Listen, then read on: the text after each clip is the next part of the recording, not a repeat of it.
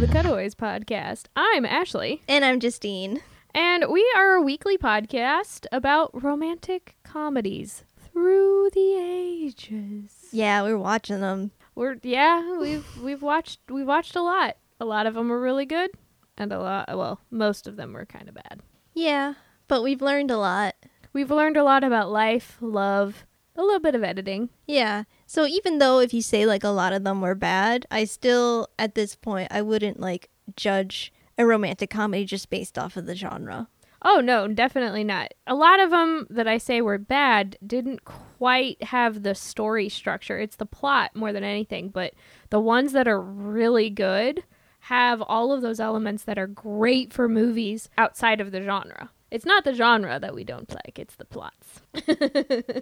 Make better plots. Yeah. And like, I don't know, we like ones where there are fully fleshed out female characters, things like that. Well, just to characters in general. Because, I mean, we've really like harped when the male characters were very thin. And how that was like, yeah, we had these really great female characters, but also the guys were kind of like lame and annoying. Yeah. It's definitely an experience. So come on in the journey with us. Hashtag come on the journey. Come on the journey with my Midwestern accent. Well, today we're doing another flashback. We're going to the year 1969, which I don't think we watched any movies from 1969. Really? I think we watched 68 and then like 72, I want to say. Boop, boop, boop, boop, boop, boop, boop. We watched Funny Girl in 1968 and then Harold and Maude in 1971. Okay. So sandwiched in between those, we are watching Hello, Dolly. Hello, Dolly. We got more Barbara. Yeah. It's really surprising to me that I haven't watched this one because I'm like for sure positive that my sister has watched this a million times because we are a household of musicals. Yeah. That's how you communicated in life, was you sang to your parents. Yep. You broke out in song when you were having an existential crisis. All the time. I like this version. Angsty Justine became a really awesome character. The star of my own musical. You should write a musical about Angsty Justine. Okay. I'm down with this. I will help you. Why won't my mom let me shave my legs? Because you are still too young. But everyone else is. But when you get older, you'll realize that it is a horrible thing that you are doing. And you will want to stop. And I have. So have I. Let me tell you about this movie. It's not about leg hair. In fact, I bet you $10 we won't see any bare legs at all. I don't know, though. I'm just basing it off of stills I've seen.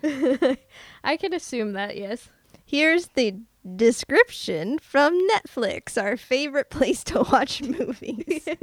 We are not sponsored by Netflix in any way, shape, or form. The views of this program do not. Sorry, okay, go ahead. The views of the commentators do not reflect the program.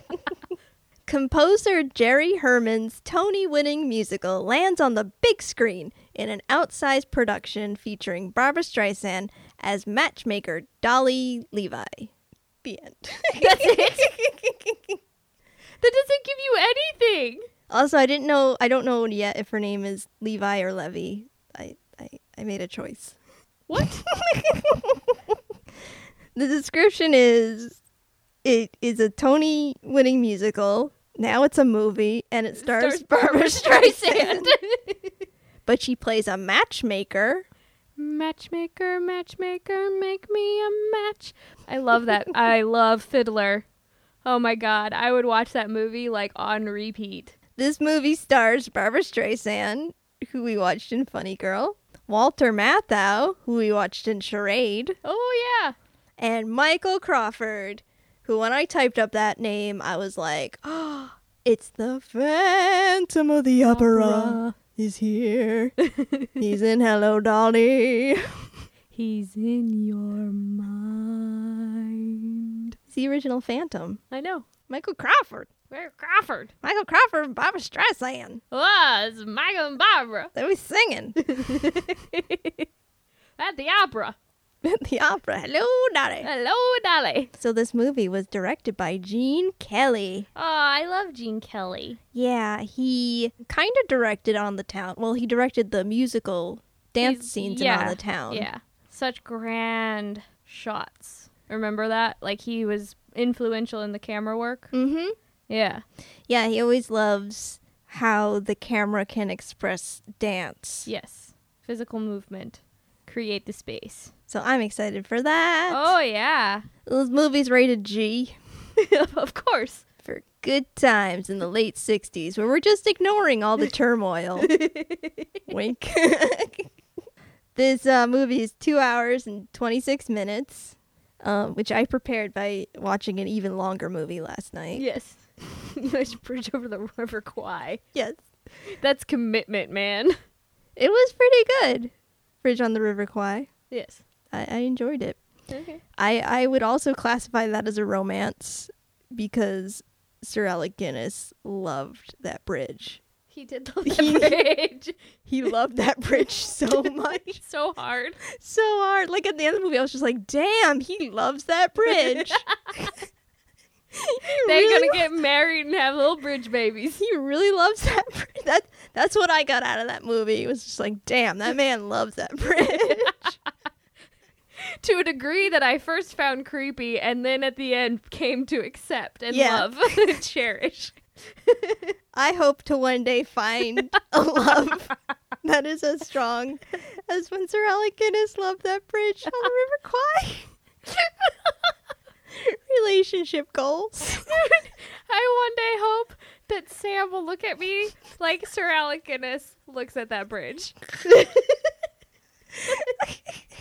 In the arms of the angels. Okay. This movie, Hello, Dolly, is rated 3.5 stars on Netflix. Mm. There are lots of awards I have to read now. Do you want me to do half of them? I can do it. Okay. I got a really bad case of the giggles, though. Because of the bridge. That's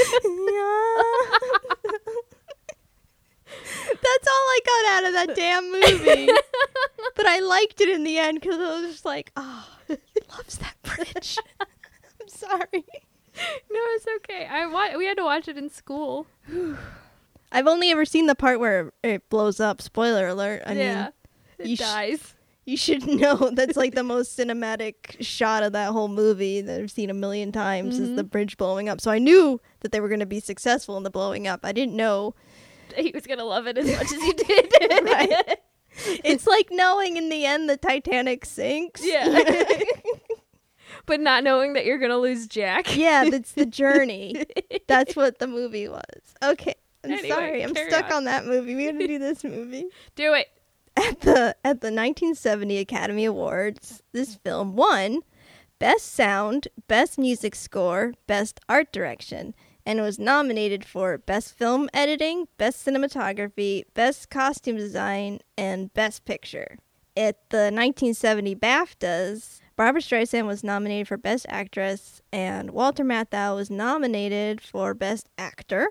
At the 1970 Golden Globe Awards, it was nominated for Best Supporting Actress in a Motion Picture, Best Actress in a Motion Picture Musical or Comedy, Best Director Motion Picture, and Best Motion Picture Musical or Comedy. No wins at the Golden Globes. Poor Golden Globes. What do you think this movie is going to be about? I have no idea. I am assuming that she's going to be like the matchmaker who matches everybody else but forgets about herself. Oh, and then so she like, finds her love. Like Amelie or Emma or Clueless? Yes. I'm assuming it's going to be a musical version of that. Musical Clueless. Musical Clueless, musical Emma. I'm down with that. I'm down with that. All right, you ready? Yeah. All right, let's go see Barbara. Barbara. Barbara. Matchmaker, matchmaker, make me a match.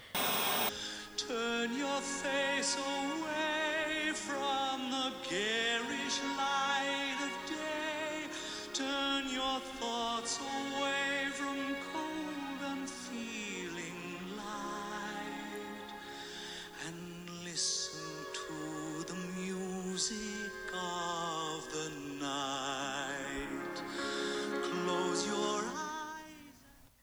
That wasn't from this movie. No, but like Michael Crawford's such a gem. The Phantom of the Opera. I think Michael Crawford was my favorite. Oh, he was adorable. Yeah. Okay, first two things about this movie. One, Mm-hmm. I really want to watch Wall-E Yeah. right now. Because this adds like a whole other, knowing what the movie is about and knowing like all of the scenes themselves that were inserted into Wall-E. Right. This is the movie that's in Wall-E that Yes. he watches. Yes, it brings this whole other innocence to Wall-E. Mm-hmm. And this, like, I don't know, it gives this a whole other sense of wonder Mm. to the movie. Does that make any sense? Yeah. Yeah, it just really makes me want to watch it from that viewpoint now. And second of all, fuck Anaheim, California. Just no. Research was horrible, terribly heartbreaking. I'll let you take that explanation. Me? Well, you can explain Barnaby. Just Okay. explain your love for Barnaby. Okay. So in this movie is a character named Barnaby, and he's a beautiful little gem. He's a beautiful soul. And I loved him. And he was like the best dancer, and he was just all tiny and innocent and Yes. wonderful. Yes. And we find out in real life, like, 10 years after this movie was released. he was murdered Yeah. as a hate crime. Yeah. He was, guard your ears if you're particularly sensitive, but he was stabbed 100 times Mm-hmm. And mutilated. and mutilated because he's bisexual Yes. And he was in the 70s. He was kidnapped. Well, we assume that he was kidnapped coming out of a gay bar in Anaheim, California, where this guy took him home, stabbed him a bunch of times, mutilated his body as a hate crime. And he was only given 4 years, and it really makes me hate the justice system and fuck out Anaheim, California. And we're just a little that was the last thing like we researched, and we're Yeah. just like, ah! Yeah. Yes. But like, it makes it so sad because he was such a good presence within the film. It's like, oh, look at what a star was kind of put out. Like, Yeah, he did not have a big role in the film at all. He was second fiddle to Cornelius, who was the much bigger role. But to me, you know, especially in the dance sequences, he definitely stood out for like twirling the highest and doing the biggest leaps and jumps, and just like he was a smaller guy, but like he had an amazing dance movement quality. yeah, and he stole little instances from the stars, and he had just that quality that you want in somebody. Like you just the light was a little less now. Yeah. The world is a little sad. Fuck the 70s and hate crimes. So here's the Danny Locken. Yes, We drink. we drink to Danny Locken today and all days. Okay, let's move on from that. Yeah, we had to get the depressing stuff out of the way because discussing the movie is just way too cutesy to talk about it afterwards. It's like, okay, let's start with the depressing and then we'll make the people happy. Yeah. Ashley, what do you think about the casting of Walter Matthau? I felt like him and Barbara did not have the chemistry that I would want between the two romantic leads. I thought Walter Matthau had these really great moments for the character, but he wasn't like charming, or he had a clunkiness to him. Yeah, I couldn't see him being all sweet and falling in love at all. He was just this grumpy Gus, and when he says he hates someone, I'm like, okay, you really hate them. Do you think that might come from our perception of him It could. from Grumpy Old Men and Dennis the Menace? It could definitely come from that. Because But I don't know. I feel like if he was playing the role, I don't know. He could have been directed or just something for the role to be much more open and have a possibility of sweetness, maybe? yeah, I don't know.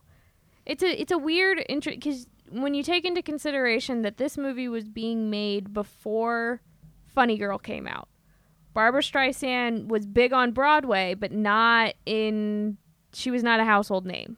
There was a huge conflict on set between Barbara and Walter Matthau because he thought that she had too big of an ego. I think he just had this, because he was a bigger star. So at the time, he probably had this, you know how it is with some actors where it's just that ego-driven kind of thing, and you want your lead partner to be as big of a name as you are sometimes, but not bigger. Yeah. Where he was coming from, he probably was just like, who is this chick from Broadway? Like, who is this that is going to be the lead in the movie and who is going to take all of these great moments away from my character? Yeah, and we know Barbara is very assertive on set. Yes. So there's probably a lot of friction there because he probably was thinking, oh, this person, she doesn't know anything kind of thing, where I'm a movie star. I know what we need to be doing. Yeah. What are you asking these questions about? What, you don't need to know this. And it's like, well, from Barbara's perspective, it's good for her to know that. It's good for her to know where, as a coming from Broadway and a stage actor, you always want to know where certain things are and how certain things kind of work.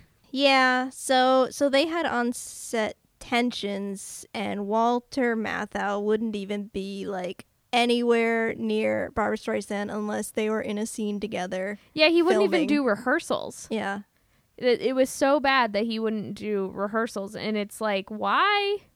Yeah. Why would you be that? Like, I never really understood, like, an actor's mentality in that aspect. If you're gonna be working with someone, you should, especially on a romantic comedy where everything is a little light and, you know, there's supposed to be a fun aspect to it.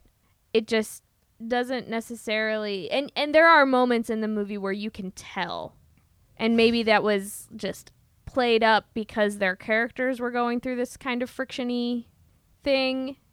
I could tell with Walter Matthau. I couldn't really tell from Barbara. I don't know the actor that was in Sound of Music, but you know the guy. Mm-hmm. He was like this real tough military guy. Yeah. But you see, like, he had like the capability to love. Yeah. He had that little underneath the surface, and you're like, ooh. Yeah, that, the best word I can think of, that preciousness. You understand why this person is very hard and grumpy on the outside, but you see the underneath where it's just this preciousness. Yeah. I don't know. So I think bad casting. Because it was a studio who did the casting. They wanted this to happen. They wanted Barbara because of Funny Girl. Funny Girl was a huge success. Even before, like, a lot of people talked about Funny Girl in the film community before it was even released, from my understanding of it, because it's just so huge. Mm-hmm. And then Walter Matthau was very big in the comedy community. Oh, yeah. At that time. So they wanted, if it's going to be a romantic comedy and it's a musical, let's have one of the biggest names in comedy. So it's just a casting of popularity rather than of chemistry and character, I think. Yeah, nowadays they would, screen test the roles together, see if they have chemistry. Yeah, because that's very important for a romantic comedy. Because if the chemistry is not there, the romance is very unbelievable. Right. And I think that's what I think. Let's say if you had, I know we talk about Cary Grant a lot, but Cary Grant's character in His Girl Friday, he has that quality that you want. Like, you kind of hate him, but also you really love him. As soon as, like, his first scene, I was like, oh, they got to get together. Yeah, you want that. Mm-hmm. And with Walter Matthau, I think if he would have played it with a bit more charm, a bit, like, I get the grumpiness, I get the gruff, but you also need to have that... something appealing. Well, appealing for... not just a marriage of convenience kind of thing. Because even if that's what they were going for, you still need this something. Right. Well, it's unfortunate that we discuss about this relationship in the movie not working for us. There were other relationships in the movie. Yes. That I think were working. Yes. My other point I want to talk about is the character of Dolly is cool because she's like described as like she can get whatever she wants. She can do whatever she wants. She sets her mind on it. She can do it. She can do it. Yeah. She's very independent. I mean, and maybe this is really why they wanted Barbara. It reminded me of a character that Fanny Bryce would play. Yeah. This very independent, strong-willed female character.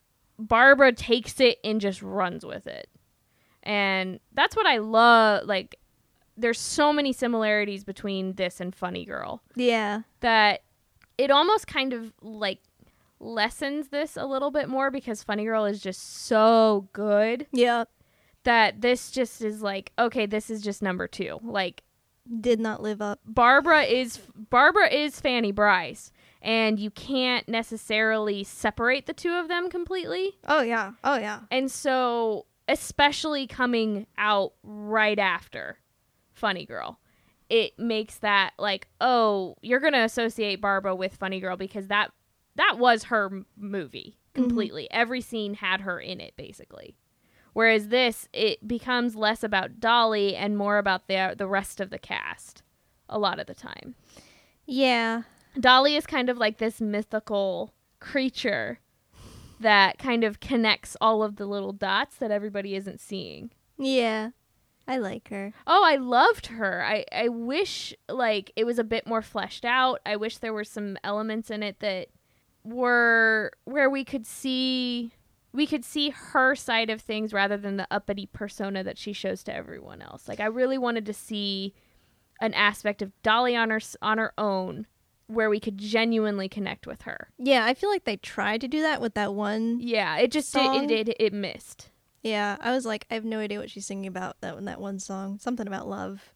Yeah, it was about trying to love again, but it was either misplaced or it just, you didn't have enough of that theme of her being on her own and keeping herself so locked up because she feels like she has to because she had already met the love of her life and she feels like she needs his approval. I wish there was like another really good nugget of that because I know Barbara can do stuff like that. Mm-hmm. Because there's those scenes in Funny Girl where you feel her emotion just from the image that she's creating, nothing else. Yeah, I'd love to see Dolly fail and get back up from it. Yeah, because she could, but keeping her up so high all the time just kind of creates, it becomes a myth. She is not necessarily a full human being. Yeah. What did I say? I was like, I want to be a Dolly. Yes, you said I would be a Dolly. The beginning of the movie is Dolly just handing out business cards, and that would be you. Yep. I can do anything. Like, have you met my friend Ashley? She's amazing. She has a dog. Look at the dog. Look at the dog. Look at the dog. Now look back up. Look at the dog. Look at Ashley. Ashley's now edited your movie. Yeah. You see this dog? This dog has won Academy Awards. We watch Hello Dolly from 20th Century Fox. Oh, tell them how they built the set. This movie required New York. Obviously, shooting in New York in 1960s was very expensive. You'd have to scrub all the homeless and you would need a huge presence of police. Just, you would need so many things. It's almost like filming in New York now. You just can't get all the people out. Like, there's still shots in movies where they have to digitally remove the people who are standing there watching the filming because they literally cannot move them. Well, probably New York was cleaner now. Yeah, New York is a little bit cleaner now because we have public systems that help with that. But they built on the Fox lot the New York Fifth Avenue right there.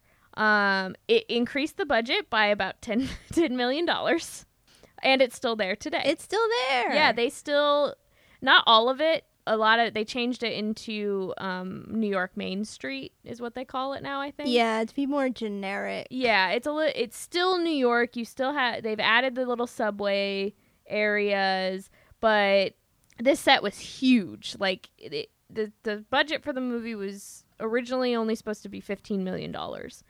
They had to add on an extra 10 just to build this set.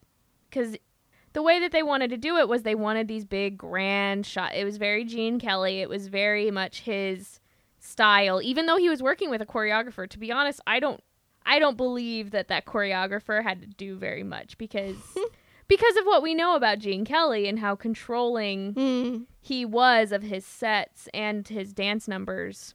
Even though he's not in these, I really think that he still had that at heart kind of thing. Yeah.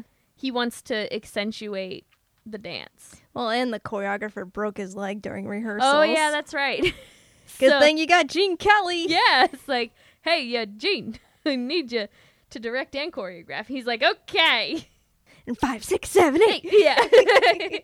A lot of what I read on the internet alludes to this being one of the last grand Hollywood musicals and making a stage musical into a musical movie correctly. Yeah. In this time for musicals, I'm probably going to get this all wrong, but this kind of musical is on its way out because in the 70s, that's when you start getting rock musicals with Hair and Jesus Christ Superstar. Yeah, musicals themselves even started changing. There's something about when they make these amazing Broadway musicals into movies where they just fall short.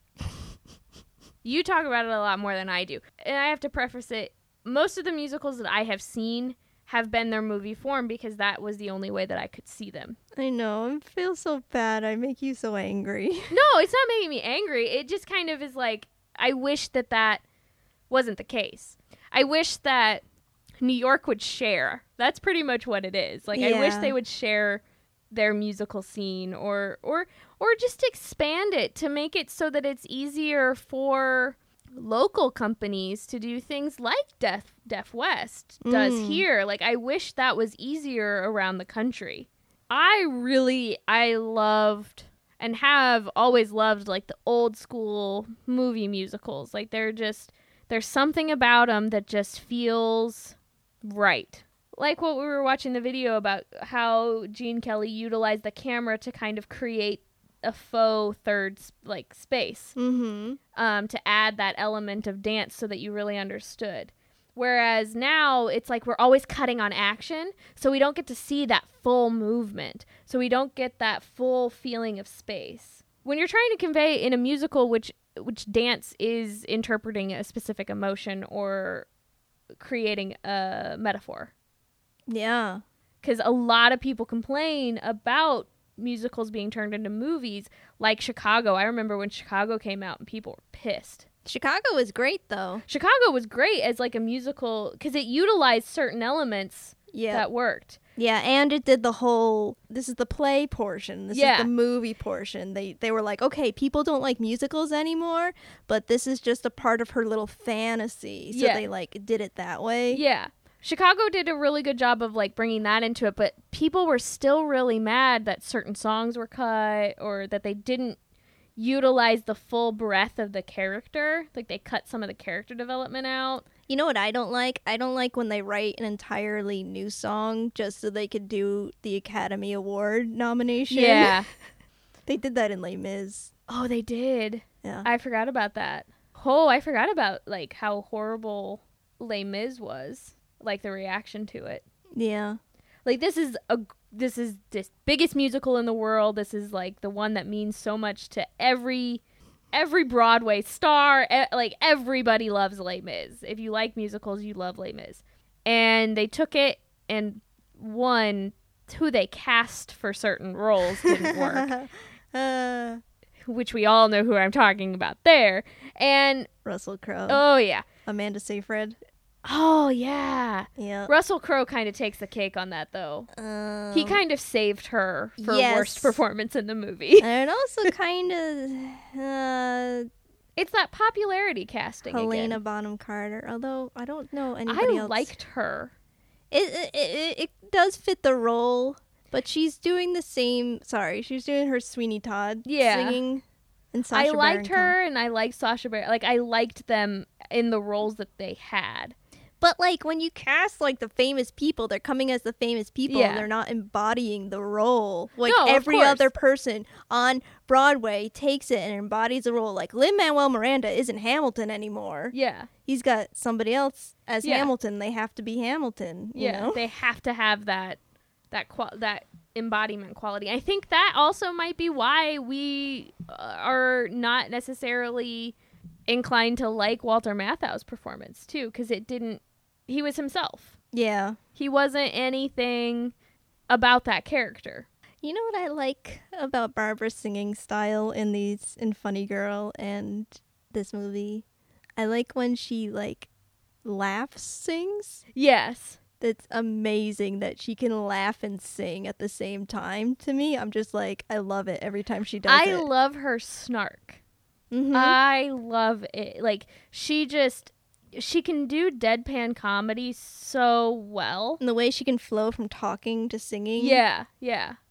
Comedy needs to stop doing this kind of thing where they're like, we need the next Barbara Streisand. It's like, no, we don't need the next Barbara Streisand. We've had Barbara. Let's go to somebody else. Yeah. Like, reinvent it.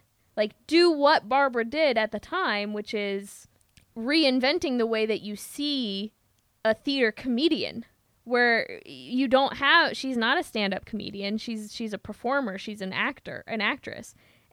But she understands comedy. She understands how certain deliveries change the emotion of what she's saying. What is that? The last 5 years? Oh, yes. If you say something, I texted my sister, I said, I saw the last 5 years, and she's like, they ruined. Oh, the last 5 years I didn't like. Yeah. My sister's like, no, they ruined it turning into a movie. The play is so much better. Well, yeah, it's like the Hollywoodization of musicals is that every scene has to be grand. Every scene has to be big, and the music, every song has to be huge. And we lose that intimacy. Whereas in the theater, we have it because we're right there with the actor. Mm-hmm. We take away that. Yeah, it could be on the theater. It could be a big number with lots of props and choreography and lots of actors in it. Or it could just be one actor on a stage with just one light on them and everything else is blackness. Yes. Like we had it with Funny Girl. Well, I mean, it's interesting for me because it's psychological. It's not something that anybody does on purpose. It's the way that your mind works that makes it so, like, fascinating for me. Yeah, when you go to the theater and you see a show, it's a little, we're playing pretend. Yes. You know, we're not in an actual room. We're in half of a room and, you know, we've got chairs. And it's like our window into everything. Whereas when you're watching a movie, you're dictated on what you're allowed to see. Yeah, and here you're being told the story rather than experiencing the story, or rather than having a window into the story almost. Here, with the movie, you have a pane of glass between you. In the theater, you don't. It's an open window. Yeah. Does that make more? I think that makes more sense. It's having a physical connection with the stage and an actor and a character. You don't have that same relationship. It becomes this pane of glass that prevents it. Everything becomes different, the way that your mind reacts to it, because you can't interact with it. Whereas audiences are often encouraged to interact in certain musicals and certain plays. Yes. So it becomes that whole thing where how can a movie do that? And I think I liked Gene Kelly's idea, which was having things come towards the camera because it gives you that. Like you're actually dancing with them. Yes. Because you are the camera. Yes. You have that music, that movement, that flow. You are experiencing it. Even if it is still a flat image, it gives you the sense that you are there. It's fascinating for me. Yeah. We just show up at people's parties and we're like, did you say musical theater? Let me tell you. Remember when we were just talking about how a man loves a bridge? That's bridgist. So this is 1890 New York, this movie is. I told you there'd be no bare legs. There are no bare legs. But this takes place before Funny Girl. And we start out with this freeze frame, and it did this really weird optical. It was like a bubble effect. Yeah, it was really weird. They played the overture, and you're stuck on a freeze frame, and they're changing the colors of things, and it's like, is this movie starting? Like, I get what they were trying to do, that this is like for the credits. You know, this is post West Side Story, and they did color changes in the West Side Story Oh, okay. credit intro overture, and that was better than this. It was just weird. It was like, okay, we're settling here. This is just your settling time kind of thing. It just was weird for this. Yeah, and I really did not like that little bubble optical. No, that was it was like, I don't know what it was like. It was just this weird. It was like the Wizard of Oz. Yeah, but it didn't, as it was like unfreezing everything, which is what they were trying to do with it, everything in the frame shifted. Yeah. Like the photograph was pushed in a little bit, and then the actual frame of the movie, the film, was just further back than where your still frame camera. It was really weird. So call Dolly. Dolly's the gal you should call. For anything. She's like Angie on Angie's List. What is Angie's List? It's where you go to find people like to fix your house, to fix your roof, and I know that kind those of stuff. commercials. To find babysitters. Anything. She hands out business cards, and she's going to Yonkers, where she's possibly going to matchmake with a millionaire. Matchmaker herself. Yeah, it's cute. It's a cute opening. And then She's gonna go stalk this millionaire because she wants to. That's pretty much how it is. But she has an appointment with him too, Yes. to settle something that he needs settled. It sounds like she badgered him so much until he finally was just like, fine, I need your services. Help me. I feel like she does that with a lot of people, but like befriends them. Yeah, it like what she does is what they actually want her to do. It's just they didn't realize it until they realized it, kind of thing. Like, again, she sees those dots before you do and connects them for you when you finally say yes. So Walter Matthau is Mr. Van de Gelder, Vandergelder. and he has hired Dolly to prevent his niece from marrying an artist. Oh, God. Artists are the worst. So the niece is upset that this is all happening. There are two guys who work for Mr. Vandergelder. They are Cornelius and Bartleby. Barnaby. They're his clerk attendants. Vandergelder, he owns this like feed store. He's like, yeah, He's the champion feed store he's guy a grain. in Yonkers. He's a grain feed, and like horse meat. No, he had chickens. He had chicken meat. Chickens. Horses and chickens. Yeah. So he promotes Cornelius to chief clerk before he goes out of town, because he's going to New York to plan to get married. Yeah. I don't know why he promoted them. Because this is the first time they'll be in charge, so they need official titles. Oh, without a raise. Yeah, that's him, all right. He wants a wife, Mr. Vandegelder. He wants a wife to clean. Yeah, he's like, his song, He sings a whole damn song about it. it was actually kind of like sweet in a way. It wasn't from Walter Matthau. I think it was more from Barnaby and Cornelius, just their like sweet, enthusiastic, innocent addition to it. That kind of was like, okay, we're going to go along with this. We want to be infatuated. We want to be in love. We want women. Not necessarily just to clean our houses, but... Yeah, these are two young lads who have never been outside of Yonkers, who never have lived life and never have touched a woman. never done anything with any type of woman. No, I don't think they've ever spoken to a woman. They probably have. It just was like... Have they even looked at a woman? They've never seen a woman's ankles. Nope. They've never seen any type of exposed skin. No wrist, nothing. But they had this like very innocent quality to them. Really liked them. Yeah, I'd say they were the best things about this, in my opinion. I kind of wanted to get rid of the Walter Matthau and Dolly romance part of it. Mm-hmm. and have her focused in on helping them. Helping Cornelius and Bartleby go on their first adventure. Yeah. Because it's cute. Yeah, I wanted her to be like their Mushu. It's 1890 squeaky clean fun. Yeah. So, like, having Barbara Streisand as, like, the Mushu character of the movie would have been adorable. Shame on you. Shame on your cow. Shame on your whole family. But, like, that's like, how I see her. She's, like, there to, like, initiate the adventure in the beginning, but then she completely, like, leaves it alone. Yeah. Like, I just want to, because she genuinely felt like, yeah, she was helping people because there was monetary reasons behind it, but she did genuinely like helping people.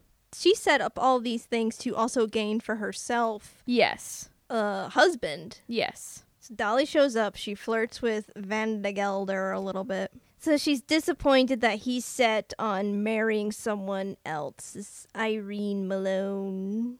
She works in a millinery, Yes. which I have learned is a hat shop. Millinery is for women's hats. A haberdashery is for men's hats. Oh my god, it's called a haberdashery? Yes. I love hats. Dude, you worked on hat boxes. They did say haberdashery. I didn't edit it. I watched most of the footage.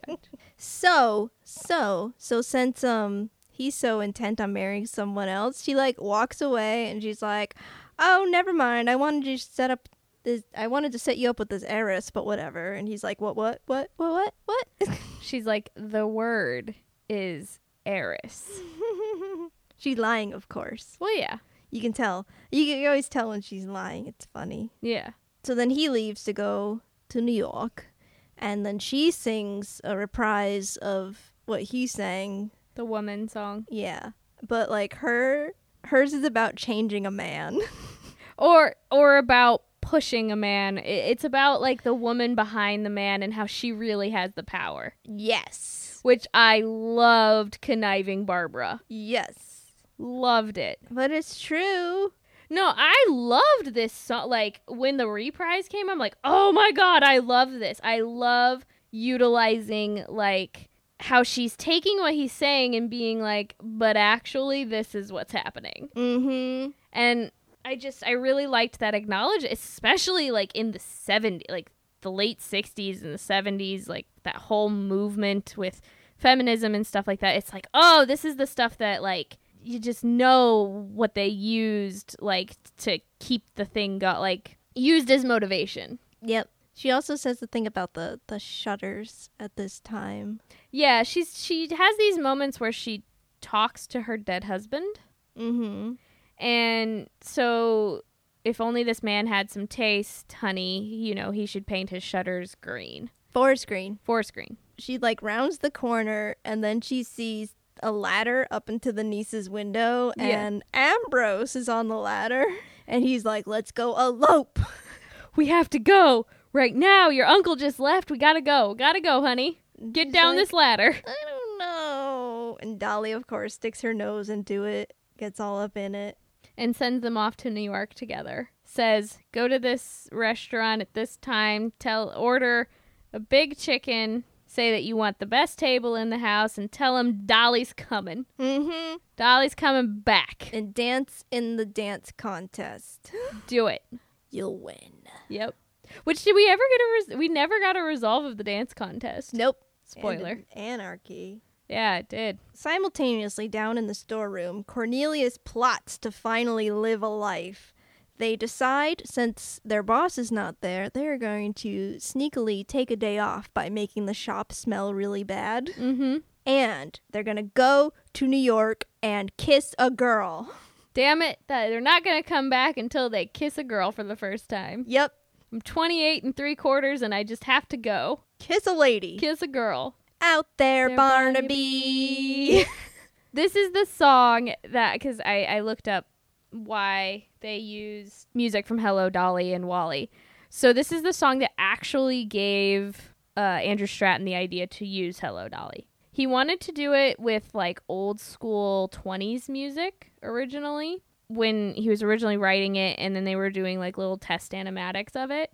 It just didn't work. it came off too similar to these other movies that have done something similar with utilizing old music over space. So he started investigating different musicals from different time periods and everything, and he had seen Hello, Dolly and really liked it when he was younger. So he watched that, and then as soon as Cornelius says "out there," he's like, "That's it. That's what I need. This is the perfect thing." He also really liked the fact that it's a lesser known musical. It isn't huge. It's not big, and he picked very specific songs from it to show that this is how Wally is learning his emotion. And I can really see, this is again why I really want to watch Wally, because it just adds this level of innocence, because Cornelius is just so wonderfully innocent. He specifically picked all the Cornelius moments. Yes. For that specific, it's just like, oh, that's so great, because it adds so much to Wally's character that he is learning how emotions work from this amazingly wonderful, innocent human being who just has this vibe of just adorableness to him. And he picked the other song. What is it? The one they sing in the park. Yeah. He picked that because he had read somewhere that the most intimate thing that we do in public, or that is seen as the most intimate thing, is to hold hands. So as soon as, when they start singing that song, as soon as he grabs her hand, he's like, okay, that we have to have for Wally, because he's wanting to do that for Eve, because it's an intimate thing. It's simple, and it's not about sex or physical attraction. It's about the connection that you have on an emotional level, is what hand holding it signifies. Yeah, you can hold anybody's hand. Yes. And it's just, it's still intimate. Go do it with strangers on the street. Don't do that, don't. There's a world beyond Yonkers. Barnaby. His voice, I love his voice, too. Yeah. Can you believe the studio was against his voice? Oh, fuck them. Like, it's so perfect for the character, and I see exactly why Gene, because it's on this weird, unique level that we understand his character just based off of his singing voice, based off of his body language. We get it. We get who this character is. And it's so unique, in a sense. For characters like Cornelius, I like the idea of not having this really strong singing. Like, you don't want somebody who's perfect, because that takes away their innocence. Somebody who's perfect is not necessarily innocent to me. It doesn't come off that way. It comes off more like Gaston from Beauty and the Beast. He is a perfectionist, so he should have this strong masculine voice. Whereas someone who is an innocent masculine figure, it should be this kind of nervousness to it. For the character, for the movie, it just works. So they all take the train to New York. I mean, everybody gets... Oh my God, put on your Sunday clothes is just... That whole sequence where they're walking down the street, like, oh my God, I just saw, that is like where all their budget went. Like, it's just, there's so many extras. And that train, they refurbished that train specifically for the movie. I love that sequence on the train. It was so well choreographed. I loved when choreography uses the space that it's confined to. Yes, or not confined to. Like, using the outside of the train, using the hats as, like, pieces to the train, or yeah, and like moving side to side and back and forth, and where you place the camera in respect to that. So we meet Minnie Fay and Miss Irene Malloy. Yes, they work at the millinery. They make ladies' hats, and Miss Malloy is the very same person that Mr. Van de Gelder. He has it as a head that he's going to marry Miss Malone. Miss Malone knows this. They're not like engaged, but they're like pre-engaged. They're in talks. They're in prenuptial agreements. They've like maybe sent letters. Yes. Maybe have gone out once. Yeah, he's seen her around the millinery. He has propositioned her. Yeah, but not proposed. Right. So, but these are also the two ladies that Dolly has sent the boys to. She told the boys, she overheard them their plans to go kiss girls. And she's like, well, I know these two ladies, these two single young available ladies who would be perfect. These two ladies, this place, you should go see them at 2:00. No later than that. You did not hear it from me. And then she leaves. Yep. So the boys are outside the store, and the girls are like, oh my God, there's boys. They're going to come in the store. I like the tall one. So they come in the shop. They flirt. They want to take out the ladies, but they see Mr. Van de Gelder coming to show up. With Dolly. So they hide. The boys hide. Barnaby hides under the table. Mm-hmm. And Cornelius hides in the closet. Yep. Dolly gets there, and she's like, talks up Cornelius Yes. to the ladies. And like, Mr. Van de Gelder is like, what? My Cornelius? He never leaves. He sleeps. I have all of his money. He only has $148. Yep. And she's like, no, you don't know him.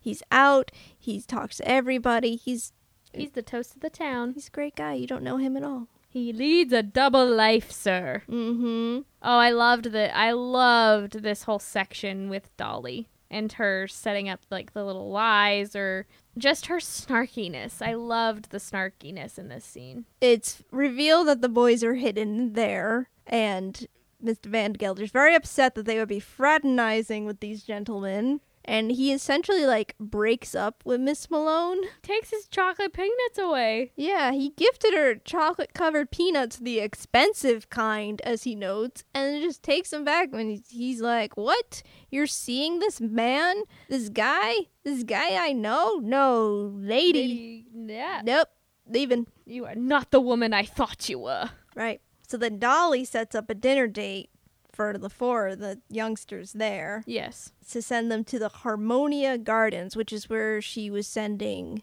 the niece and the tall guy. Yes, and the artist. The niece and the artist. That's what we'll call them. And the artist. But Cornelius is like, I can't dance, even though he's been like two-stepping all over this film. So Dolly hands him a card that says, can teach the 28 3/4 shop clerk to dance.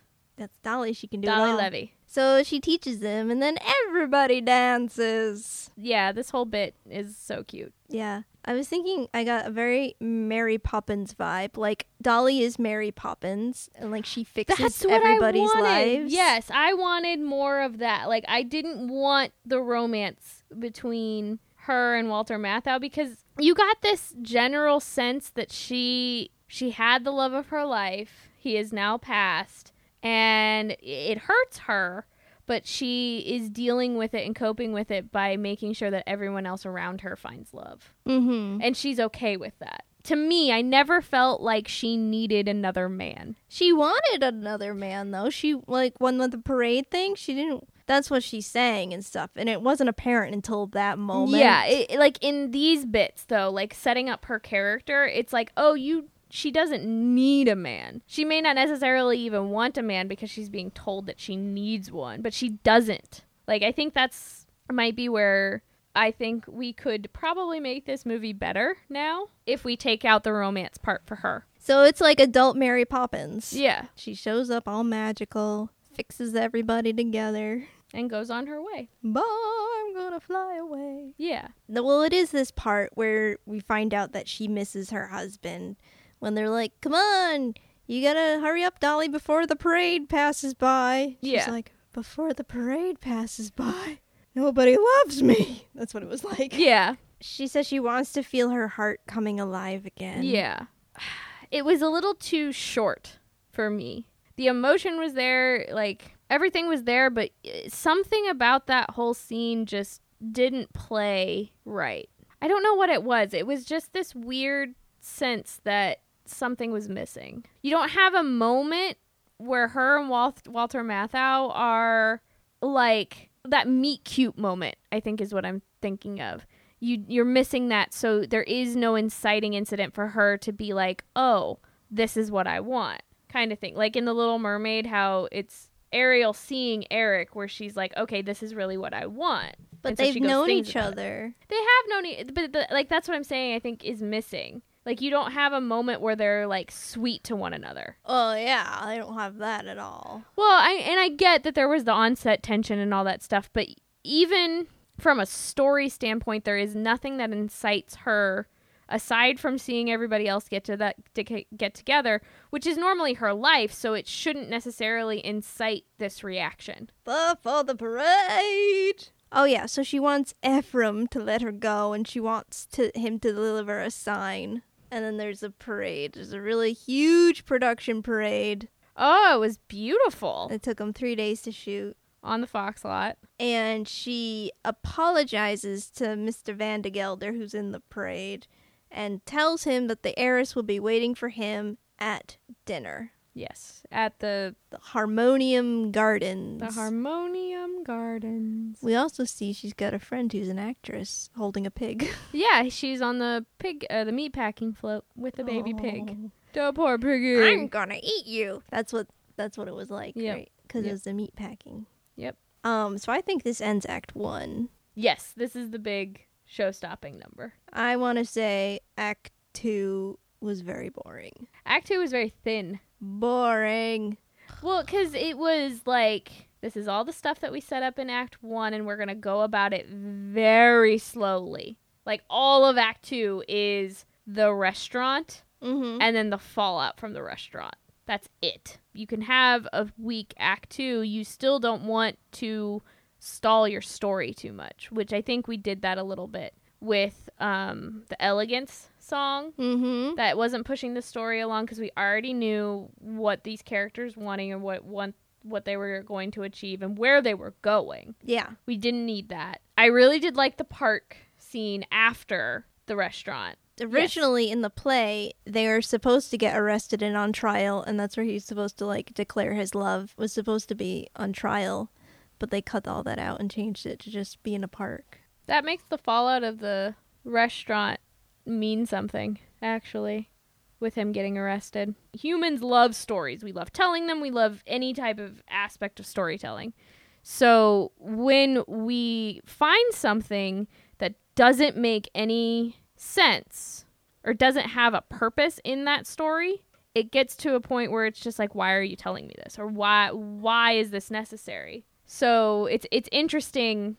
And now that I know that, I'm like, oh, it would have been more meaningful. It would have brought everybody back together. It would have just completely destroyed this happy-go-lucky kind of feeling, and everybody now has to deal with that. Dealing with a trial, which is normally, trial just incites drama. But that also is a really good inciting thing to add to your characters, because that destroys anything that we had before. It becomes, he is no longer a character of innocence, which would have been really cool to explore in the movie. Why did this why is this doesn't make any sense. This is something that I can circle in the movie and say, this is not necessary. This should have been cut out. This should have been on the cutting room floor. You could have had the chase, and then you could have cut out to them running, and then you go into the park scene. Yeah, that would have actually been better had they stayed with the cast of characters running away instead of staying with Walter Matthau and Dolly. Because really, the movie is not about Mr. Van de Gelder and Dolly. It is really not. Dolly is just the mythical Mary Poppins character. Yeah, she doesn't change. Neither one of those two change. Really. It's the older generation helping the younger generation through life. I really love Cornelius and Barnaby's story of they never had an adventure, and now they've lived and they had this one adventure, and damned it all if they did something wrong, though. Because really, they had an adventure, and they didn't really learn anything from that adventure. But they got kisses. Yeah, they got kisses, and that's great and all, but at the end, when you go on an adventure, at least when you go on this grand thing, life-changing adventure, you want to see that change. Right. You try to go back to your everyday life, but you can't. You don't fit in the same box anymore because you have changed. Yeah. Although Dolly does, it's through dialogue that they try and elicit a thing of change, where Dolly says, you're going to ask him to come back. Yes, he wants to open his own shop, but you're not going to let him do that. You're going to ask him to come back, and you're going to make him a partner. It cheapens it by doing it through dialogue. And then all the characters did drugs. And then everybody died. They went to the big city. They did some drugs. And then they had a dream about Mary Poppins. She fixed it all. Yeah. Okay, so to condense all the story elements in all of that, it's nighttime now. The boys wait for the women. They have no money. They don't want to tell the women they have no money. So the ladies show up and they say the most elegant way to travel is to walk, which is something I agree with. So we see Dolly getting ready for the night and she's singing. This is the song that we said that didn't really work for us as like a down moment for her. Yeah, it's like her questioning moment. Like her, is this really what's good for me? Is this really what I want? Like, I really do miss my husband. I wasn't really sure what to get out of the scene. Well, it was saying a lot of different things.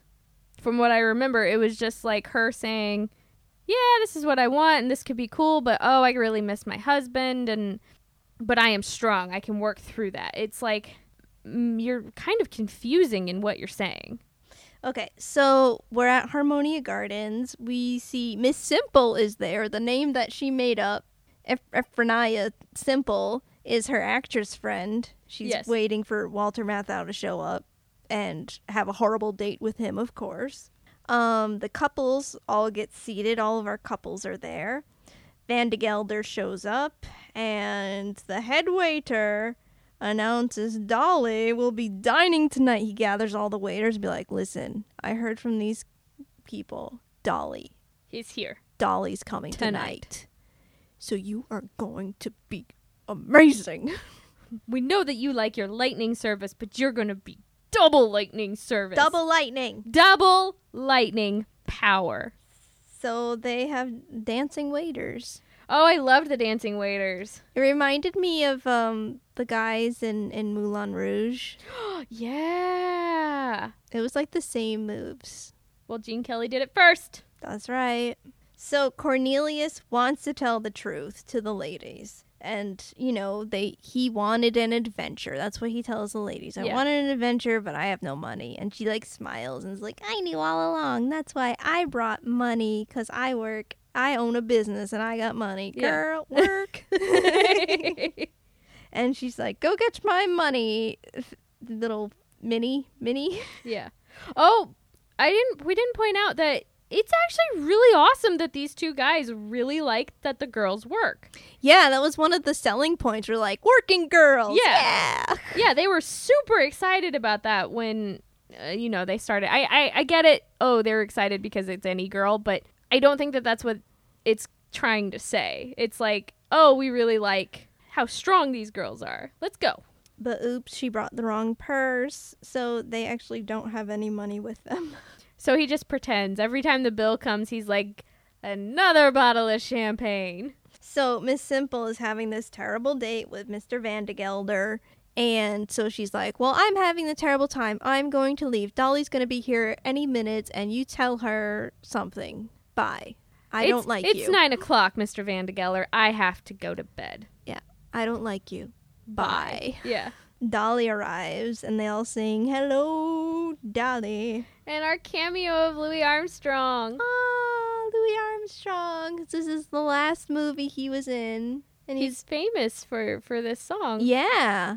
He's in it for like 3 seconds. But he's amazing. Oh, yeah. He's the one who sings the hello, Dolly. Mm-hmm. That's Louis Armstrong. So there's this huge number with all the waiters. It's a very huge number. She's wearing that heavy sequin dress.